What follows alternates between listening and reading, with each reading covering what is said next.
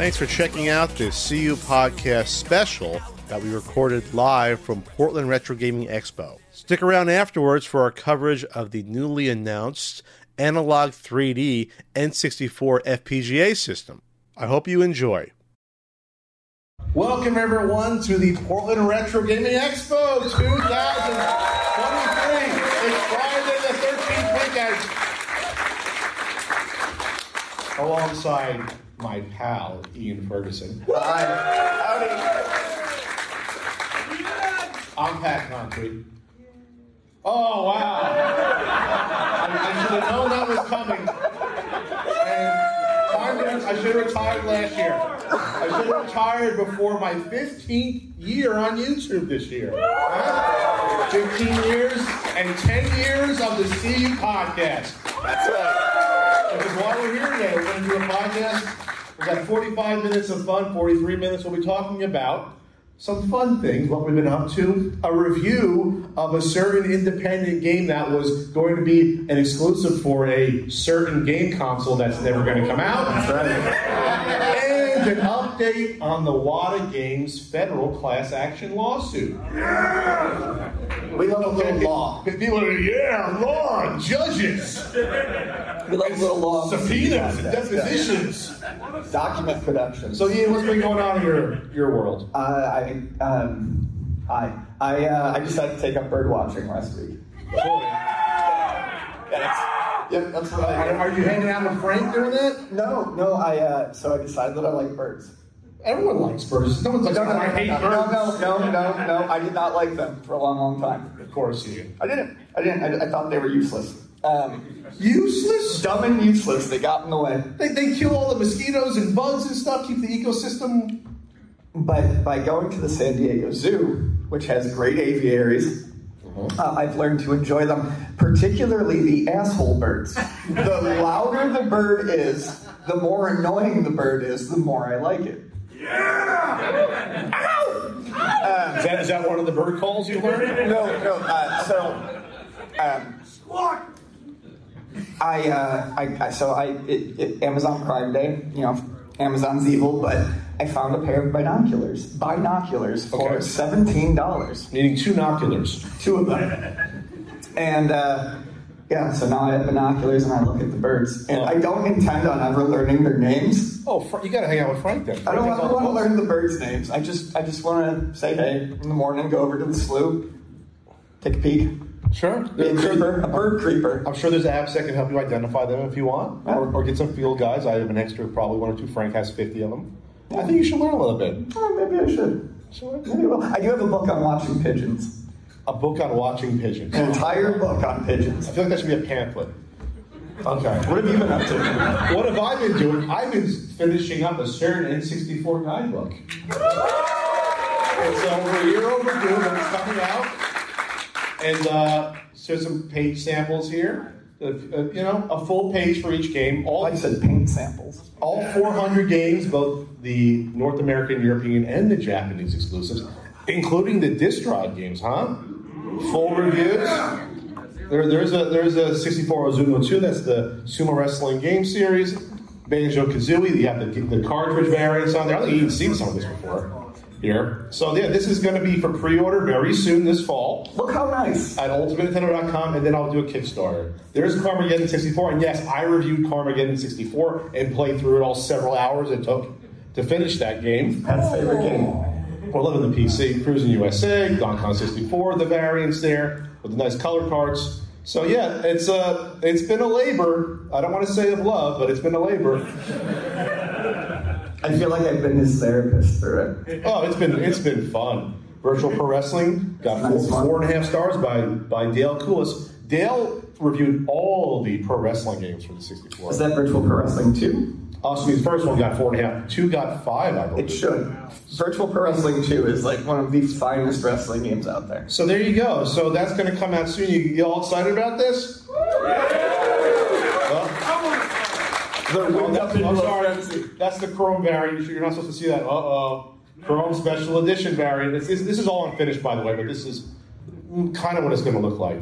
So that's and then let's go to our first topic. what should I play here to get us in the mood? What'll be our first topic? I'm playing the Amico deep dive video of Shark here that friends Thomas Tallarico and the engineer John Alvarado showed us. This will be our Ian. This was my burden to bear. Yes, it was. So we Ian decided that this was my burden. A lot of those out there don't know that the Intellivision Amico was to be a modern console that sold you games between $3 and $8 originally. $2.99 to $7.99. And it was going to be no multiplayer, all local couch no co-op. online No online multiplayer, all couch co-op. And, me and Ian, we'll just say we had some criticisms of it. We wished it luck, but we had some criticisms. And a few. And then a certain CEO publicly came after us and threatened to, maybe do things behind the scenes about me, and then said to debate me and play your spine like an accordion. Yeah, and then wanted to come over and invite us to for pasta and things of that nature. By the way, this console was announced 5 years ago at this very convention. It was. Tommy was the keynote speaker and used that opportunity to promote a console that took in $17 million with almost nothing to show for it, and built investors and pre-order folks who never got their pre-order deposits back. So one of our criticisms about these games was that, why are these games exclusives? Why can't you play these games, release them on the Xbox, Nintendo Switch, Steam? We had a really gentle suggestion early on.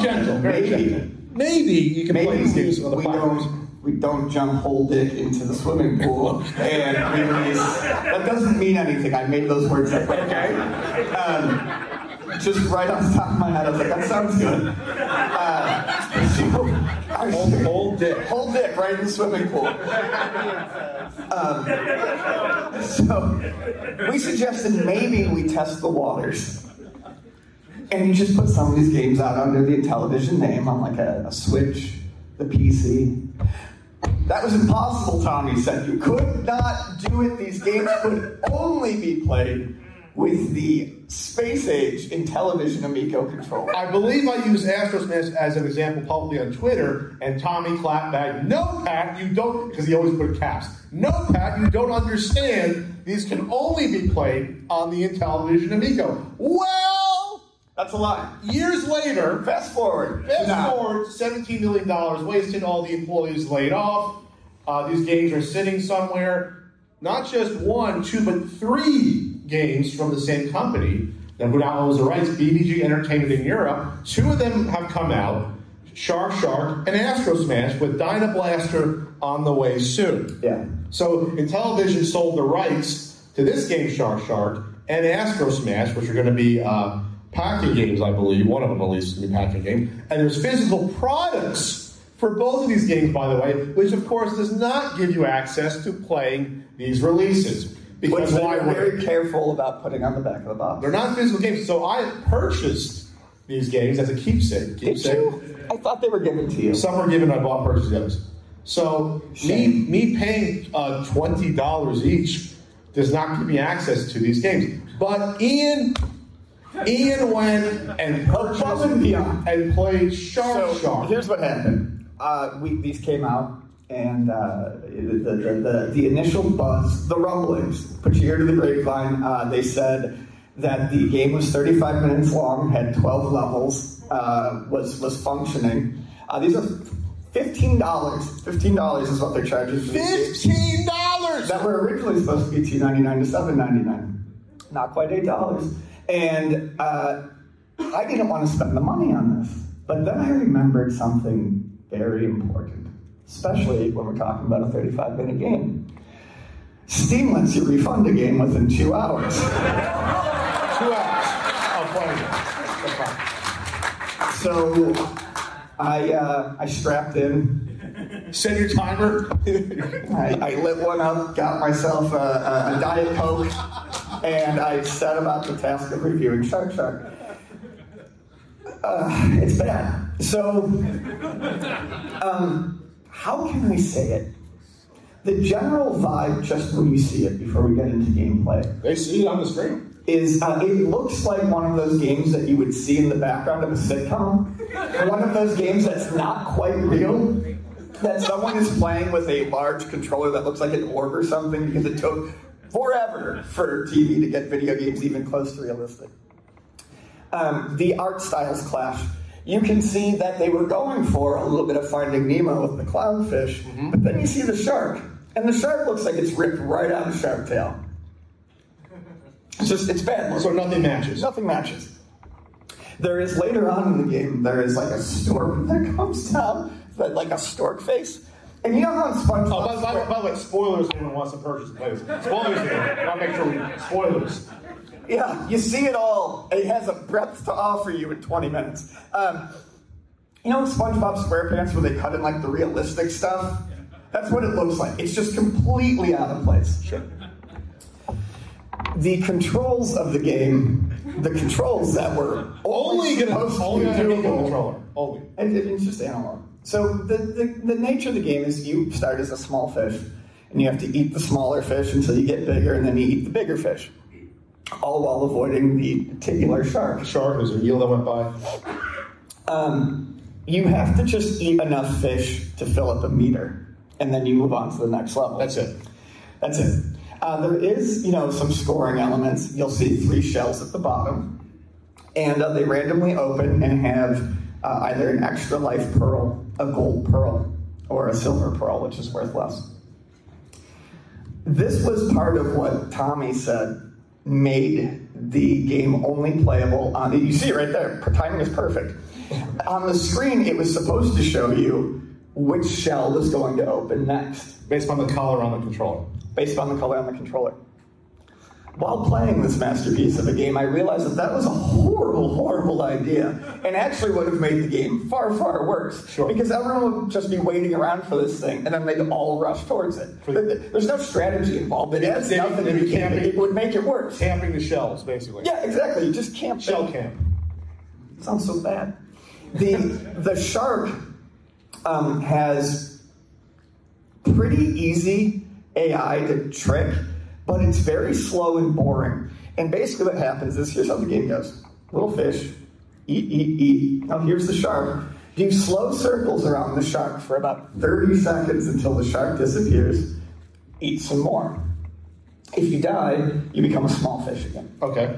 So what happens is it's really slow and boring, especially in one player. It may play slightly better in multiple players where the shark isn't just going... Can't you nip the shark's tail and it'll You turn can around? nip the shark's tail, but it doesn't get rid of it. That would have been a game design decision that makes sense. Nip it a few times. Nip it and then it goes away so you can keep eating the fish. There are 3 themes. There's pirate, coral, and I can't remember the last one. Oh, this is what I was going to get to. The ink on the screen? And they just keep adding these little things. So it starts with the shark. Then you get an electric eel that'll come by. Then you'll get the stupid bird. And then you get these ink splotches, and that's about where I gave up on the game. I think it was around level 9 out of 12. Randomly, they just start ink splotches at the screen. So it's random. It's not even... Oh, you're just playing the game. You're just playing the game, and boom, ink on the screen. Here's how we're going to make the game more fun and challenging. We're just going to take away your visibility every 5 to 15 seconds. I thought it was like an octopus or squid that did something. You're saying just happens. Maybe, but I think it just happens. And either way, that's how it affects the gameplay. There's nothing you can do to make something fired something. Right. Was it from the background? What was that? Yeah. Okay. But there's nothing you can do to make it stop. Okay. It is an octopus, but it is random. There is no skill involved. You are just punished constantly by this ink. So they ran out of ideas by level 9, basically. Yes. I did not beat the game. I'm sorry. I had seen enough. I had seen enough. Not dedicated, Ian. Well, here's the thing. You only have 2 hours, right? I did not want to be stuck paying 2 hours of gameplay time or 2 hours in real time? 2 hours of gameplay. 2 hours of gameplay time. Okay. When I refunded the game, I thought I had been playing for maybe an hour and 15 minutes. I had been playing for 19 minutes. 19. Wow. 19 minutes felt like an hour. So you're saying you got your money's worth, maybe? Oh, yeah, I did. Real bang for your buck. They really condensed the fun in. So, Ian, would you recommend Shark? First of all, at $15, would you recommend it? No, sir. Would you recommend it at $10? No, sir. How about $7.99? No, sir. How about $4.99? No. $2.99? No. The minimum original? No. How does this compare to like Feeding Frenzy from like 15, 20 years ago? Not good. Not good. Hasn't been an improvement? It doesn't look good. So graphically, it's a mess. It's a mess. There's no animation when you eat the fish. They just disappear. Are the controls at least decent? They're slow. There's no dash button. A game like this needs a dash button. There's no mechanic. Like, you literally just... No dash meter to get away from a shark real quicker? Wow. Okay. Yeah. And it was clearly, I believe, tuned for multiplayer. I mean, I do believe that this was meant to be a multiplayer game because playing it solo sucks. When you die, you have to float around as a skeleton fish for like 5 to 10 seconds. Really? Because in multiplayer, that's supposed to be your punishment. You get eaten and you get turned into a ghost fish for a little bit so that you can't get points. The other player get more points. Gotcha. But they keep it in the single player mode. So not only do you die, but then you have to swim around as punishment. As skeleton boy. And then eat away your 2 hours of steam time, basically. Yeah. So here's the best part about Shark. And Television Entertainment didn't pay to develop this. This is one of the several games that was funded under that Bavarian Arts and Entertainment German grant we talked about. As were about 3 or 4 other games from like the original run, games like Moon Patrol. I think Astro Smash, I'm not positive. Biplanes, Skiing definitely was. So they get this game. German taxpayers pay for its development. They use it to get investors to pay in, who never see a return, and they get people to pre-order a console, and then they turn around and Television sell the rights to the game. Yep, they sold the rights to the So they got all this money, and they didn't even pay to make this game, which was probably made by college kids right out of high school. So here's the interesting thing. The first thing I did before I even started playing the game was I had to check the credits. I had to see what names were in the credits. I had to see if Tommy Tallarico or someone was in the credits there. He was not. There's zero mention of Tommy Tallarico in the credits of Shark. The other thing that is interesting to me, and it's just interesting, man, I don't know if it means anything, but this is a game that was paid for with German grants, and when you go through the credits, all the last names are suspiciously Russian. So they hired then out the cheapest possible, probably that they could get, maybe. Right. So I don't know. I mean, was it even developed in Germany? International controversy here, international incident. So it's interesting how this was advertised. I think I have the page ready to go about how it was advertised. Oh, here's advertised on Switch. Inspired by the original version, and then you scroll down, the original version. Let's focus on this last line here. You said Tommy was not mentioned anywhere in the game, but he's advertised. Superb sounds compiled and designed by famous game music composer Tommy Tallarico. And this is like the classic wiggle words he uses because it's all stock music. Tommy Tallarico has won over 35 industry awards, no fact check, and has worked on over 300 game titles, which we know is false at this point. And so the compiled and what was it, designed? He says superb sounds compiled and designed. You'll notice not composed because it's all stock music. It's all stock music. The words compiled, you downloaded it, you picked it, you designed it, you chose which levels to put it in. If that. So just all the bare minimum effort on a game we could even pay to design to try to get people on board for investment and for, to get pre-order money. Some real horse hockey. Ian, thank you for, give it up for Ian for putting the time to do this. I swear to God, it felt like an eternity. Okay, out of 10, what's your IGN score out of 10? Honestly. Based upon what it cost, the fun you had. Too much motor. It functions. So we'll give it a 2. A 2. 3. 2 out of 10. 3 out of 10. I just feel like there's way more you can do with that $15. Oh yeah, you can get a couple burritos and a taco. Yeah, absolutely. Anything. You can probably find like 3 or 4 good indie games for $15. No, that's my exact point. I mean, there's better free games, lots of better free games. With more heart and soul, with probably people that came up with original ideas, not a retread of a 40-year-old game. Have any of you seen Moonring? The game that just came out on Steam. It's made by one of the ex-developers of Fable. It's like an Ultima type game. It's 100% free, and it's huge. And it's just a labor of love, and the guy did not charge anything for it. And this was not a labor of love. No, this was not a labor of love. Someone shit in a bag and called it a game. All right, this is a PG-13. It's not. It never has been. It never will be. Hi, I'm Daniel, founder of Pretty Litter. Cats and cat owners deserve better than any old-fashioned litter. That's why I teamed up with scientists and veterinarians to create Pretty Litter. Its innovative crystal formula has superior odor control and weighs up to 80% less than clay litter. Pretty Litter even monitors health by changing colors to help detect early signs of potential illness. It's the world's smartest kitty litter.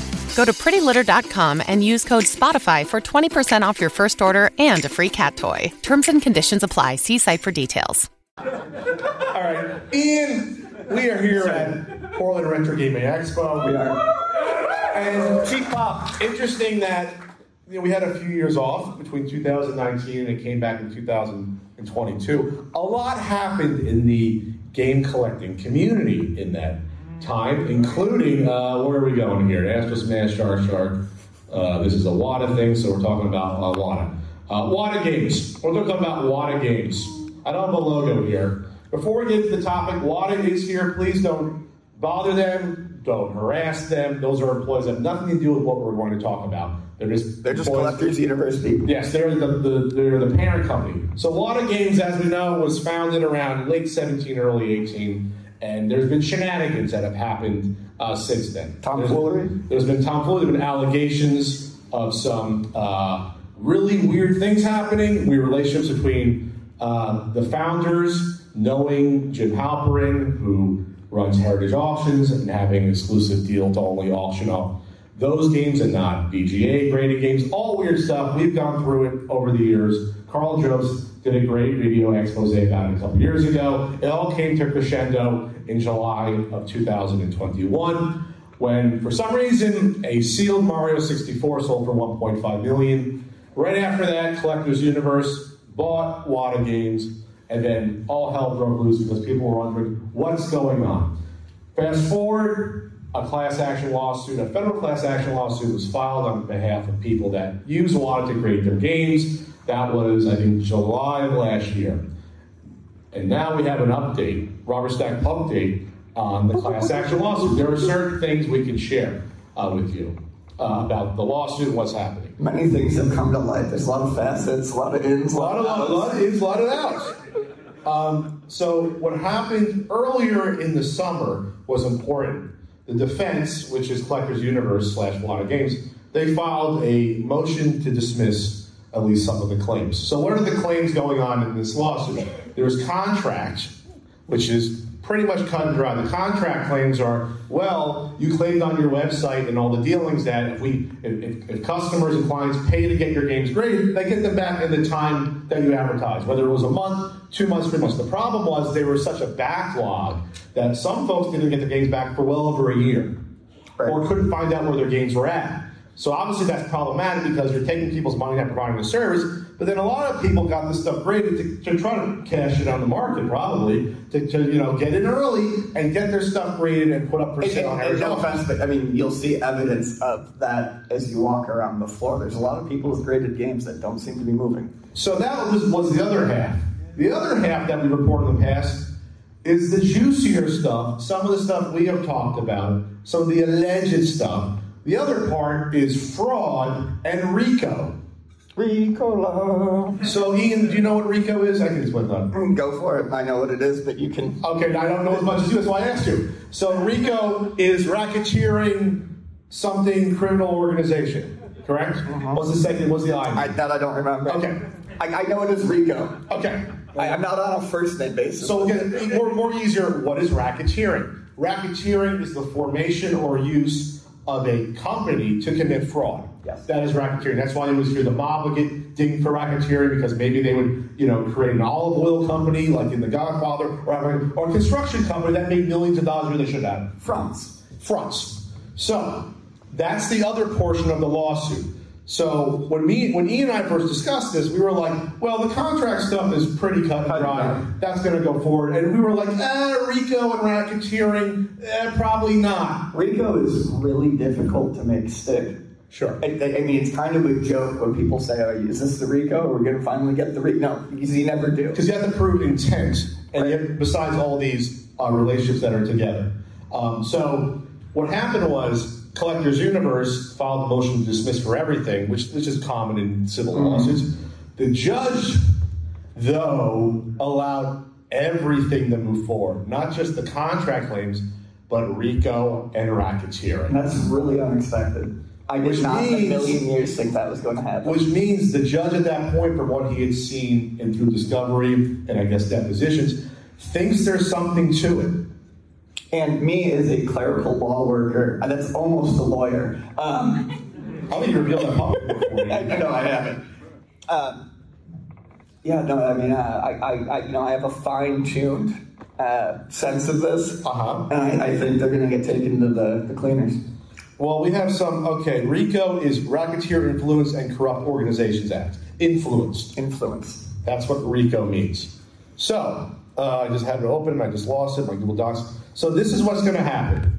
By December 11th, this is all procedural stuff, this is all public. By December 11th, the motion for summary judgment that the defense will file, that will be given to the judge, would say, no, this is going to move forward. And the class certification for the prosecution has to be put in. What is class certification? You probably know that better than me. I do know summary judgment, though. Okay. Summary judgment is basically what someone will ask for to eliminate the steps that go forward in terms of discovery and things like that. Sure. So it's an easy way out to just be like, please just make a ruling on this case without it going to not necessarily a court, but mediation or things like that. So it gets it all the way quicker. Sure. And obviously you want them to file, the defense be like, okay, this is nothing, throw it out. That's why you want to file it. Right. So class certification. So this is, class action means you have a class of people. You're all together in one group, which makes it easier for plaintiffs to sue because they don't go hire a lawyer and go after you. That's why, obviously, a big organization does not want a class to be certified because individuals do not have the money to sue a big multi-million-dollar corporation. So the class certification happening is super important, that they all sit together and can have one law firm represent them. That's very important. So what is going to go forward, though, or at this point? Consumer protection claims, unfair competition laws, which means, I'm guessing some of this. That probably means that it was probably unfair that, like, Heritage Auctions only had an agreement, a monopoly with Wata Games. That seems unnatural. That seems unfair. That you're basically promoting each other because, remember, the founder of Heritage Auctions, Jim Halperin, was also a founding board member of Wata Games. That was public for a while. And we've already been in trouble for coins in the past. Yeah, the feds dinged him for weird practices in the 80s when it came to coins. So that's happening, like we said before. So fraud is going forward, and then non-disclosure claim, which we're not sure about, and contract claims. That's all moving forward with Wata. What came out also, this is public, this was found, Jim Halperin, who we just mentioned, he has a charity set up, which happens, people set up 501c3s, some rich people do it. It was found out that after the Collectors Universe sale went through, money was put into the Jim and Gail Halperin Foundation, their 501c3. I think it was between, I believe, around $250,000 was put into their 501c, because all the tax returns and 501c3s are public. You can all look them up right now. So it's not necessarily they were trying to hide the sale, but it's still strange to do that. Divest the funds a bit. So Jim was paid out because he was a founding member of Wata Games. It was also coming out that in the fall of 2021, Heritage Auctions was upset at Wata for not being able to supply a sufficient amount of product for their auctions. That's how close-knit the relationship was. going back and forth. Hey, well, you're going to have a certain amount of games for us. When do we have to expect this? So they were on apparently... Like a jilted lover, big sad about a lack of attention. So they're apparently on some sort of schedule tightly knit between these two organizations. Yes, they were clearly working hand in hand. Yes. Beyond just what was on the face. So that's another big one. Dennis Kahn, who was the president of Wata Games, sometime after the sale to Collectors Universe, we probably found out what is going on. Maybe we bought into something that maybe on its surface wasn't what we think it was. He has been demoted and shuffled to the side. I think it's like special acquisition or special interest. So it would look terrible if Collectors Universe bought Wata Games and then fired the president. They can't do that, especially with a class action lawsuit. Right. But you're going to step down and we'll keep you on the payroll and just sit in the corner and do nothing. Dennis Kahn has already been deposed in this lawsuit. He's already been grilled, and we'll see what comes out of that, because eventually that information becomes public. A lot of stuff. And hopefully the video will as well. Oh, the video? I don't know about that. So, that would be fun. So Dennis was shuffled away. And this is an interesting thing that we never really touched upon. Did anybody in the audience know where the name Wata comes from for Wata Games? No, we do. We have one or two people. We never commented on this, and it always rubbed me the wrong way. And they took it off their website. Yes. What's in the name? The inspiration for our name, Wata, comes and they from took Bruce this Lee. off their website because they knew it was a bad look, but they kept the name. Yeah. Be like water, Yes. making its way through cracks. Be water, my friend. This is a famous thing. He said this on one of his guest appearances in the early 70s, also did an interview on YouTube. So their name comes from... I think it's Cantonese. A Cantonese accent. So they couldn't just say water. They decided they had to try to mimic the accent of Bruce Lee. It's just not cool to do that. At all? And I think I forgot about it, to be honest. I think I honestly forgot about that. Because it's just like not something you would want to do. No. Like, why would you want to do that? Even if your intentions were good, it's just weird and insensitive to do that. So, but you know what's interesting, Ian? While I was going on the Wayback Machine and seeing that, I looked down on the board of directors that used to be on the website. And I found something very interesting here, which goes back to maybe something that we can guess about maybe something in the future. For collectors, by collectors, sure. The executive team, there's good old Dennis here. There's Mark Haskell, the individual that I witnessed buying games at Too Many Games 2019. I brought it up in the law, in the Carl Joseph's video. Something they said would never happen, by the way. Oh, yeah. No. But he was buying and selling games. He sold a bunch of games to Seth Averson, the reporter, report on this. I scroll down. There's the little Dennis Kahn. There's some folks. There's good old Jim Halperin. Who's this individual, you might ask? Dan Maresca. Dan Maresca was a big sealed game collector. I used to argue with Dan Maresca. His online moniker is Bronte. You argue with someone? Yeah. On a 4 and a 10-inch. My favorite website. I used to argue with Dan a lot about, because he was a big game collector. He was down to only 1 or 2 he needed. This is like 2010, 2009, 2011. And we used to get into arguments a lot of times. So the reason I bring up this individual and spotlight them is because you remember, Ian, what kicked off way back in early 2019, what kicked off, what sale kicked all this off for, like, wow, this is the new high mark of any video game seller. Mario, 100,000. The $100,000 NES, I think it was the second printing, gloss sticker, Super Mario Brothers. Bring it all home, Pat. And at the time, it was unknown who the seller was. Oh, not anymore. Guess who was the seller of the Super Mario Brothers that sold the game to this individual? Where's Jim? You passed him. You got excited. This individual sold the game, one of the buyers, to someone who helped found Wata Games and was the founder of Heritage Auctions. It was this fellow who owned the Super Mario Brothers. Inside business. Why do you think they never wanted to publicize who sold the games? Or who sold the game? Because it would look skeezy, unethical, and maybe, in my opinion, fraudulent. This is a totally natural sale. If this was known, there's nothing to see here. We didn't know this back then. Carl Jokes didn't know this when he did his big expose video a couple of years ago. Do you think this would have got people talking? Do you see how these relationships, there might be something going on here? Yeah. And then that sale, remember, then through Richard Lecce, who was one of the three individuals we knew at the time that purchased it, which maybe something else was going on, we'll see. That was the one that went on Pawn Stars later in 2019.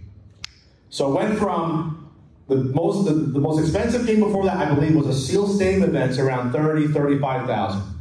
Then they jumped it up. They, in my opinion, manufacture a sale for PR reasons, which got out. All these websites did articles. People on YouTube were doing videos about this new sale. The new high, it went from $35,000 to $100,000 to later in the year. I think it's worth $1 million, maybe. That's what I want on Pawn Stars. And Dennis Kahn then says this, in articles and on the show, well, the sky's the limit with these games. This all happened in less than a year. $35,000, the most expensive game, to might be $1 million, might be several $100,000. All, in my opinion, manufactured. Here's the thing about civil lawsuits, Ian. When you do discovery, what happens? I mean, everything comes out. You can get records of email communications. You can get... That's what I do. Discovery is very, very interesting. You literally get everything. They just drop proverbial at this point, but boxes and boxes and boxes of documents. You don't ever want to go through discovery unless you are 100% fucking sure you are squeaky clean. So here's the thing. I can't say for sure, but we have misrepresentation as one of the claims going forward. We have fraud. We have all these things that I'm not saying it's going to come out in discovery, but what if in discovery some of this information comes out between, hey, what were these people saying to each other? What agreement did they have? When did they have the agreements? Between Dan Maresca, between Jim Halperin, Richard Lecce, and Dennis Kahn, and any other buyers that were there. Because they put out a press release saying there were 3 buyers, and it was all legit. And look, they'll get that. They'll get that. I mean, one of the main things you get these days is electronic communication. You will get literally every email. So if it comes out, I'm not saying it will, but if it comes out, there were shenanigans going on, we will learn then potentially that the spark that lit this fuse of this speculative, in my opinion, bullshit graded game bubble was all built on a fraudulent purchase back in 2019 with a $100,000 sale. There you go. Can't say it for sure, but it looks weird. Tell me when I'm telling lies. All right, how's everyone doing? How's everyone doing? We have about 7, 8, 9 minutes for Q&A. About anything we're having up to, about if you should, wash your rice before you boil it. About future N64 books, whatever. Yes, sir, the beard. Is this what we call investing in television? Investing in television? Is there anyone here that did not get that joke when they watched that video? Sure. Thank you. Is there going to be another episode at all of Petty Pat? Another episode of Petty Pat? I don't know. People have come out and done smear videos trying to attack me. It's almost like I don't want to give him too much, credit or too much shine. I just don't sit around in the poison, man. It's not worth it. I think the people that I took out were worth taking out. One of them had been a long time coming. I did understand the in television joke that Frank said. So we'll see. Do you enjoy Petty Pat? Yeah, I loved it. You love the jingle? I'm good at jingles. Ian, right behind you. Ian, what's up? Last meal, next meal. Okay, so what do you ask? Last meal, next meal. Last meal was Thai food. I ordered it late last night. I did not do well at eating. I wish I could remember where it was from. I got sam tam, which is the spicy green papaya salad. I got it as hot as I possibly could, and it makes me happy every time. It's cold, it's sweet, it's tangy, it burns your face. It's incredible. I also got chicken satay, and I got one of the all-time greats in terms of food. Crab meat rangoon. Next meal, I'm going to a place called Slow Bar, and I think I'm going to have steak frites. Oh, yes, in the hat. So I was wondering, after you publish the N64 guide, if you were going to continue on with other consoles, because as you know, N64 gets a lot more complicated past as they keep going on. Are you going to be like, do you see yourself in like 7 years doing like Wii U? Ian, for my mental health and my life, I'm not letting Pat do another book ever again. Because I can't take it. He's done. That's fair. Yes. Quick tale from the GameCon. Last night I overheard someone at dinner telling his friend about the Polymega. He thinks it's the best thing ever, but he couldn't remember the name. So he took out his phone. That's actually funny. That's hilarious. He took out his phone and he asked his phone, what do all retro gamers want? He scrolled a little bit and he said, oh, polyamory. That's what it is.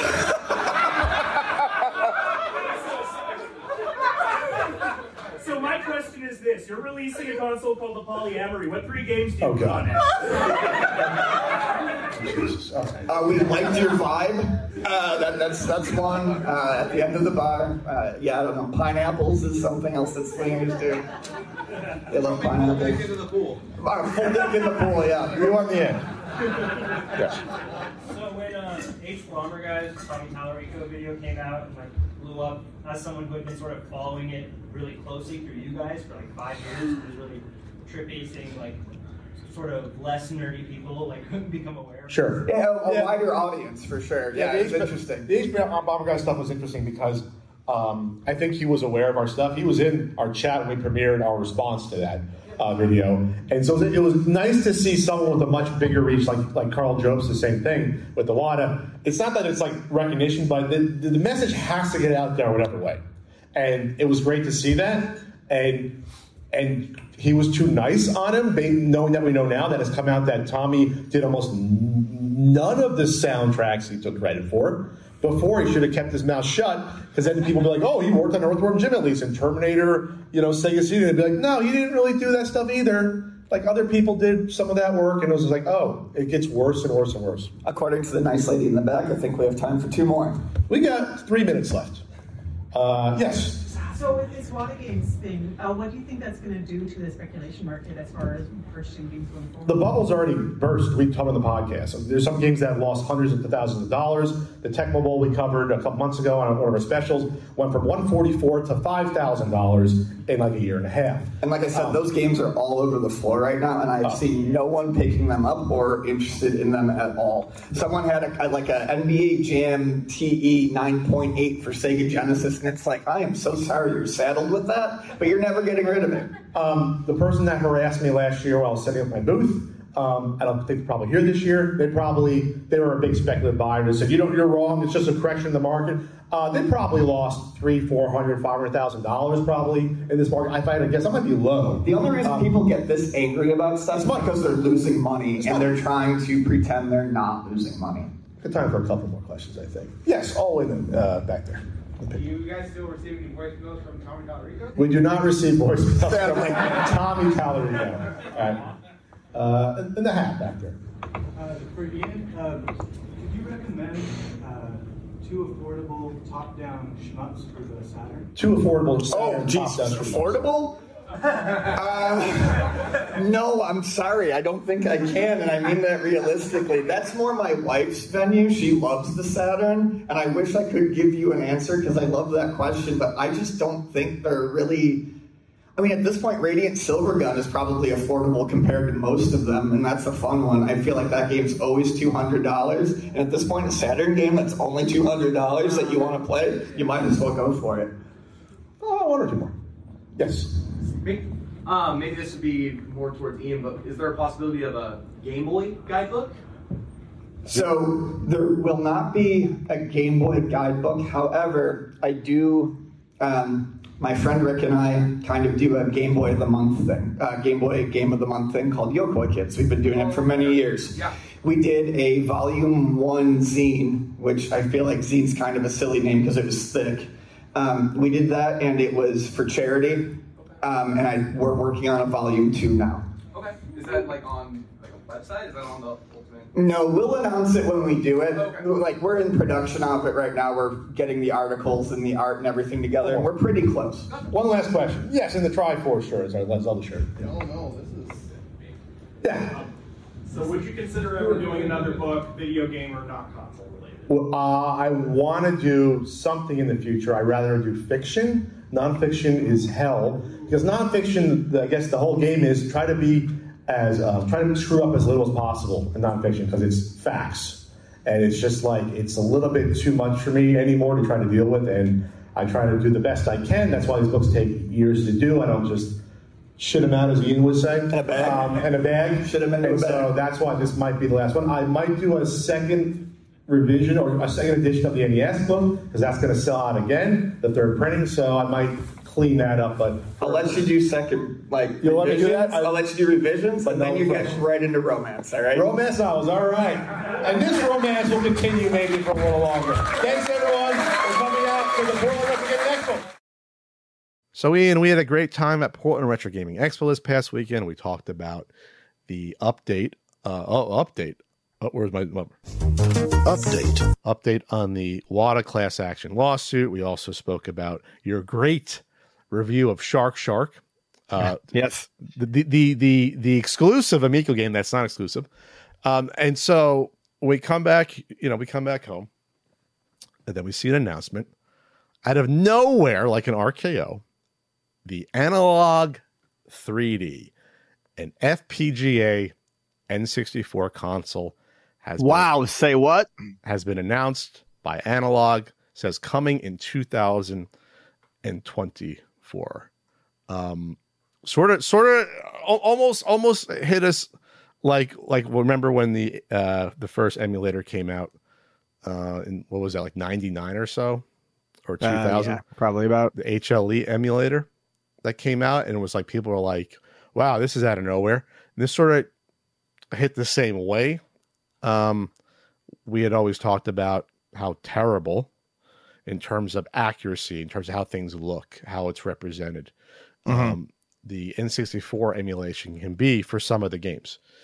And while there's been big strides made in the emulator scene, the issues were always the fact that the lesser known games always were giving short change because you want to focus on the ones people are playing. And the fact that you need a really robust, powerful PC with a good graphics card in order to get the games to look like they did closer to it on the original hardware. Right. So an FPGA would be like the godsend to some of us, especially if, for modern TVs, because then you're getting, low latency. You are getting the ability to play these on an LCD TV and not have them look like trash, and also get all the benefits. So what was your initial takeaway? You saw the announcement. Well, I mean, my takeaway is that on a technical level, it's great to see this. People always, I think the announcement, there was a talk with the owner of the company, or the founder, and basically he said this is the one that nobody thought was possible, and I always thought it was kind of possible. I mean, with FPGA technology, you would be able to do it, but it would be a long road. And Christopher Tabor, the founder, did say that it took them, they had been working on it for the last 3 years, which feels like a long amount of time, and I'm sure most of that, is the core. I also felt relief. I felt a lot of relief, a big, huge sense of relief, because I don't want this. I have no desire to own this. So it's the first time in a while that Analogue has made something that I don't want. So I think it's great. I think it's really cool for the people who do want it. I think it's probably going to sell like fucking gangbusters for them. I'm just happy that after a run of FPGA Genesis, FPGA Game Boy Advance Color, and other stuff, and FPGA, PC Engine, we're finally on another system that I don't want. So that's great. That's wonderful. Saves me money. So he's thinking just selfishly, I don't need to buy this, so that's good. Okay. Yeah, that's good. So I'm happy in two ways. I'm happy for the people who do want this, and I'm happy that I don't want this, and I can keep the money in my pocket. Sure. And it's no offense. I don't like the N64 enough to ever make use of something like this appropriately. So this is announced with wireless Bluetooth and 2.4G. There's an image of the controller, the purported 8-bit controller. Well, it's been lightened with people. You can find a lightened image of that. But we'll get to that in a second. 4 original style controller ports. That's one of the reasons I really like the Analogue consoles, because they give you original ports. You're not forced to just use USB or something proprietary. Yeah, sometimes they just put them in really fucking weird places, like on the Analogue Duo. Well, maybe once we'll get to the announcement when that's coming out. Completely engineered in FPGA, Analogue OS, no emulation, meaning no software emulation because it's FPGA. So you're trying to get close to as possible with modern, hardware and chips to the original. You're writing it on a very, very lower level in terms of hardware, so that basically all the pros and cons of the original hardware are exactly, in theory, will be exactly the same if it's written well, the FPGA. And with the track record of Analogue between the Mini NT and the Mega SG, which you own, the Super NT, and of course the Pocket that we both gloat about, you would think, due to the track record, it would be the same level of quality. So well, I don't think, and this isn't meant to sound like I'm blowing them, but I don't think Analogue would announce this and release it if they weren't pretty fucking confident in it. Correct. There's a reason. Everyone talks about how this one would be hard. I guess some people, did say it wouldn't be possible, or it wouldn't be possible without, a lot of effort or errors. I don't think they want to risk looking bad. And I don't think the people who are behind the actual FPGA portion of it would release a product that they were not extremely happy with. People can bitch about not liking Analogue's release schedule or the pre-orders. I do all the time. Or their marketing, but their final products are the best products in terms of what you are getting versus the bang for the buck, in my opinion. I disagree with a lot of stuff they do, but I've never been shy about this. I've always been extremely happy with any of their products that I've ended up with that I have used. I love my Pocket. I love my Pocket so much that I haven't even hacked it yet, and it's not that I'm against that. It's just I haven't needed to. I bought it to play my cartridge games on a beautiful screen, and it does that flawlessly. I loved my Mega SG. I've played the Analogue Super NT. I just... Yeah, it's when you get it in your hands, you kind of forget the bullshit, and you're like, yeah, this is a quality product. So this is the marketing, a reimagining of the N64, 4K resolution, original display modes. I wanted to bring this up because our buddy, I think it was Daniel Greenberg who said this, and if it wasn't, then my bad. But someone was like, this is neat, but the N64, and I do agree with this a little bit, the N64 is one of those systems that has benefited more than lost with emulation. People talk about inaccuracies with emulation and things like that, but it's the extra stuff, the graphical things you can do, the frame rate things you can do with the N64 and emulation have been beneficial, especially with a system that's as old as it is and was always kind of in a weird spot graphically, with draw distances and all that. However, original display modes, much like the Pocket, means that they have probably acknowledged this, and there probably will be modes that at least affect the output quality. Yeah, because that's the one of the issues when doing the book was the fact that you needed these computer and GPU intensive filters to make them look like the original hardware, because if not, it looks like just any standard computer game, that came out in the late 90s, where the angles are too angular, it looks too clean. You lose the original intent of the artwork by having it look too clean and nice. Yeah, this is going to be a system that, and I'm sure they're doing it, but really put some effort into the scan lines and the CRT type filter because the 64 just does not look right without that to kind of hide it and dither the polygons and stuff like that. So original display modes, so I'm happy about that, and reference quality recreations or representations of specific model CRTs and PVMs. So there's going to be, I guess, a layer on top where it's like, okay, now we're going to pretend you have this CRT, and then so that's pretty cool. And they've had these on the other consoles as well, as we know. That's sort of like you can pretend you're playing it on a CRT or scan lines. The first and only aftermarket solution supporting 100% compatibility in every region: USA, Europe, and Japan. That's great. Remains to be seen, but again, we don't necessarily have any reason to doubt what they're saying here. They haven't let us down yet in terms of that stuff. And coming in 2024. Okay, so it's exciting. As someone who's gone through heck of putting together this new guidebook, and now that I'm a lot more familiar with the overall library, obviously I'm in the market for this. I own games. I also have the flash cart, so I'm in for that, obviously.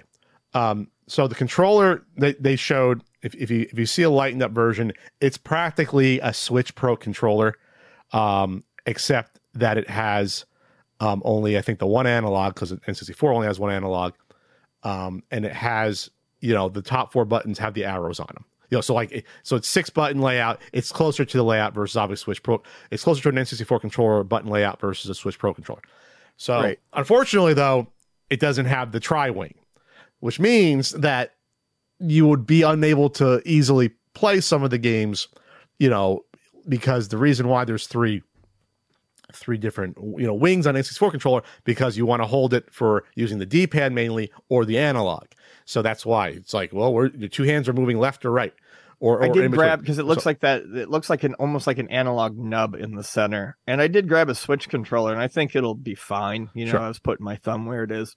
It is odd that they don't have the third handle. Sure. But then again, a lot of people don't fucking like that third handle. So sure, and there's tons of people that have not new old stock. They have old controllers, and there's lots of aftermarket solutions for the N64 nowadays. There's modern N64 controllers you can buy. So like that. So to me, that doesn't matter. I don't need an 8-bit DOT controller to experience it. I have plenty of regular N64 controllers. So like I said, I'm excited about this. The FPGA, according to the article, the system has been in work for years. That's obviously most of that's the FPGA to make sure the FPGA is up to code. In terms of the pricing, I hope it's still in the same range, the 200 to 250 range. As what did the Duos cost us that are on the way, which we'll get to? I think they cost us at the time. They 250. I thought it was cheaper, or maybe they upped the price before the pre-order, because I think they announced it at $199, and then I don't know. Whatever you took out of my paycheck. This is what they cost. I got you. I ordered. They are on the website at $250. I pre-ordered. I know the Analog Pocket prices went up. I think with the way the pricing is going, I'm gonna guess that they will announce this at $250. I can't see it being any cheaper. I would think so. It doesn't have a disk drive to put in. I don't think that's gonna matter, though. I think once you get into people's minds that it's over 200, I know that the Pocket was that because it has a screen and all that. Sure. I know the Duo has a disk drive, but I think once people are used to paying over 200, I don't think they're going to drop back down to their old pricing. Oh no, I think it'll be 250. I'm just saying I don't think it'll be like 300. I think 250. Oh no. I think it'll land at 250, and I think that'll be, most people will be like, yeah, I think that's fair. Some people may sneer at me for this, but personally, I've always felt like, outside of the crazy shipping, I've always felt like the base price that they give most of their mass-produced units, basically the Super NT, the Mega SG, the Pocket, and the Duo, I think they've all been reasonable. Sure. For what you get. And then especially when you compare like something like the when you compare something niche like the Duo with what it would cost you to get a modified system, an original system that would do what that does, the prices, look very reasonable. Yeah, and people are going to say, well, you can get, there's like the Eon Gaming HDMI upgrade. There are other ways, there's kits you can have to make your N64, upscale it for a modern TV. But again, having an archival quality console all in one, out of the box, a commercial quality FPGA, we assume, with 100% compatibility, that appeals to me. Let's not forget, it's unspoken, but this will be cracked, and then it turns into a flash card as well. So you'll have your system and your player all in one if you load it up with your ROMs. Like you're good. You're going to be good to go.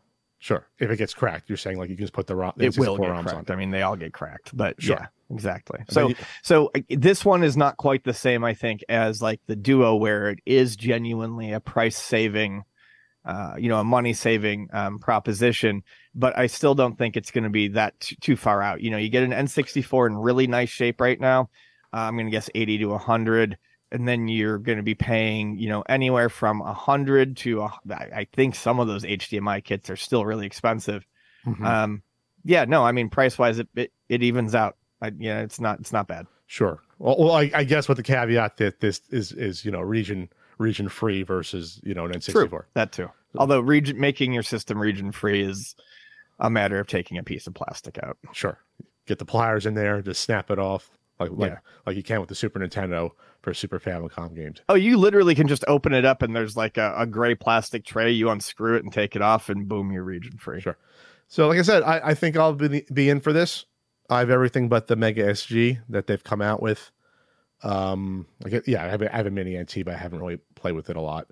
And obviously the Pocket, we both loved that. And so other things they announced at the time: Analogue Duo shipping end of 2023. There you go. I forgot. Well, it was always said to be shipping in 2023. End of. So I guess we can expect December. I'm not going to hold out hope for November. Sure. Analog Pocket adapters are on target to ship by end of 2023. There you go. I still got to probably get in on that to make to have it basically Turbo Express and have the links, in my hand. Analog OS 2.0 will be released by the end of 2023 with open FPGA display mode support. I don't know what that entails. I haven't kept up with the Analog OS. I think that's going to be more for the Pocket, and I think that's more Pocket oriented, because I think that's where a lot of the Analog OS stuff is. The Pocket is, all of their systems seem to be pretty standalone, but the Pocket definitely seems to be like the FPGA development home within Analog, and it makes sense. Sure. What I'm curious about, that I think we've talked about before, is what's going to happen with the Duo. Are we going to see cores for something like a PlayStation? Can we? What's the speed on the disk drive? Is it variable? I'm going to be really interested in seeing if the Duo can kind of become what the Pocket is in terms of for disk-based breaking out into more systems. That's interesting. I would think that. I don't know enough to say that that's possible. I mean, for all I know, that disk drive could make it very restrictive to do any of that, but I'm curious. I would think that now that we're approaching mid-90s stuff, we're following along with, Analog's products, starting with, the mid-80s, and now we're getting to mid-90s. I would think that would be a smart one to do next. Do the original PlayStation. I think. Yeah, that's what I want. And so the thing is, I like the Analog products that I buy mostly because I actually have the physical games to play on them, and I want to play them in a better way, whether it's in my hand or on a TV with the Pocket or the SG. If something were to happen where they could do a PlayStation, if they did a PlayStation, or if a PlayStation Core came out for, the Duo, that would be probably the first time where, just to admit it out loud, that I would be excited about, specifically for cracking and loading up, so that you don't have to deal with a whole bunch of CDs that get scratched, that, and the next thing. Like, that would be the one where I actually would, like, day one, I'd be like, all right, let's rip this open and get it going. Or obviously the other one would be the Saturn. Do a Saturn. Obviously PlayStation has a much larger audience, but it's not like a hardcore sort of following like the Saturn is. Well, sure. I mean, as time has gone on, the Saturn, because of its not obscurity, but because of its kind of like also ran nature, that does kind of increase the cult aspect of it. Or if they say, screw it, we're going to blow this out, they do a PS2/PS1 core, and then just have that as an all-in-one and just do it like that. I don't think they would skip the step just because I feel like PlayStation 1 might not be as confusing as something like the N64, but I have a feeling it would be a time-consuming one to do. But again, I don't know this shit. I don't know. Sure. I'm just talking out of my ass. Sure. I don't know how much part of the PS2 core, because obviously it has the emulation built into it for PS1. For PS2 did not use emulation. It's hard. It's hardware. Oh, that's what I mean. Okay, so it's hard. So yeah, so that'd be part of the core. So you're basically doubling up the work all in one. Yeah. On the PS2. That's what I mean. Like you're not repeating. It's not two distinct products at that point. It's even on the PS3, PS1, and most people don't know this. All PS3s will play PS1 games, and I believe that's 100% hardware. The first round of PS3s, PS2 was, I believe, hardware emulated. It had the hardware run because it had the emotion engine in it. The later ones used emulation for the PS2, but I do believe PlayStation 1 has always, at least in the Sony systems, it's always been done via hardware. Sure. So we'll see what comes, because now they're doing one console a year about. It seems they're releasing like one a year. So I'm not saying another one's going to come out,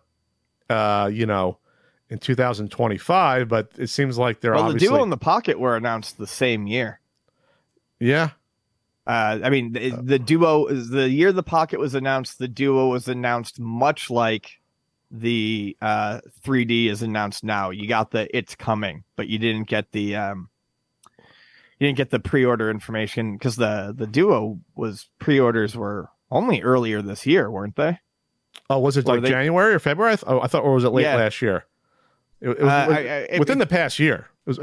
So we're on a track for like one product a year, which means that it's almost guaranteed that there's another FPGA, at least one in development, that on their team for the next product. Well, yeah, I mean, as they work through these 90s, these 80s and 90s systems, they got to think of what they're doing next, because there is, technically a finite number of products they can create in the range that they're doing now. Sure. So I'm interested in how far they'll go with it. Yeah, PS1. We have the Saturn. If they ever want to try to do a Jaguar one for those hardcore Jaguar fans, and then you get to the 2000s. You get the Dreamcast, which obviously there'd be I think a big audience for the Dreamcast. And then we'll see. We'll see if the people involved in the company still want to be doing it in 2030. At that point. It's the Wii FPGA console coming out. Hey, one day that might be a thing. We'll be 78 years old, but that might be a thing one day. With the upgraded motion bar. So anyway, so like I said, I'm excited for it. I'm on board for it, even if you're not. We can still have fun with it. I mean, I'd love to check it out. I know that it's it's one more that's out there for someone else to get. Sure.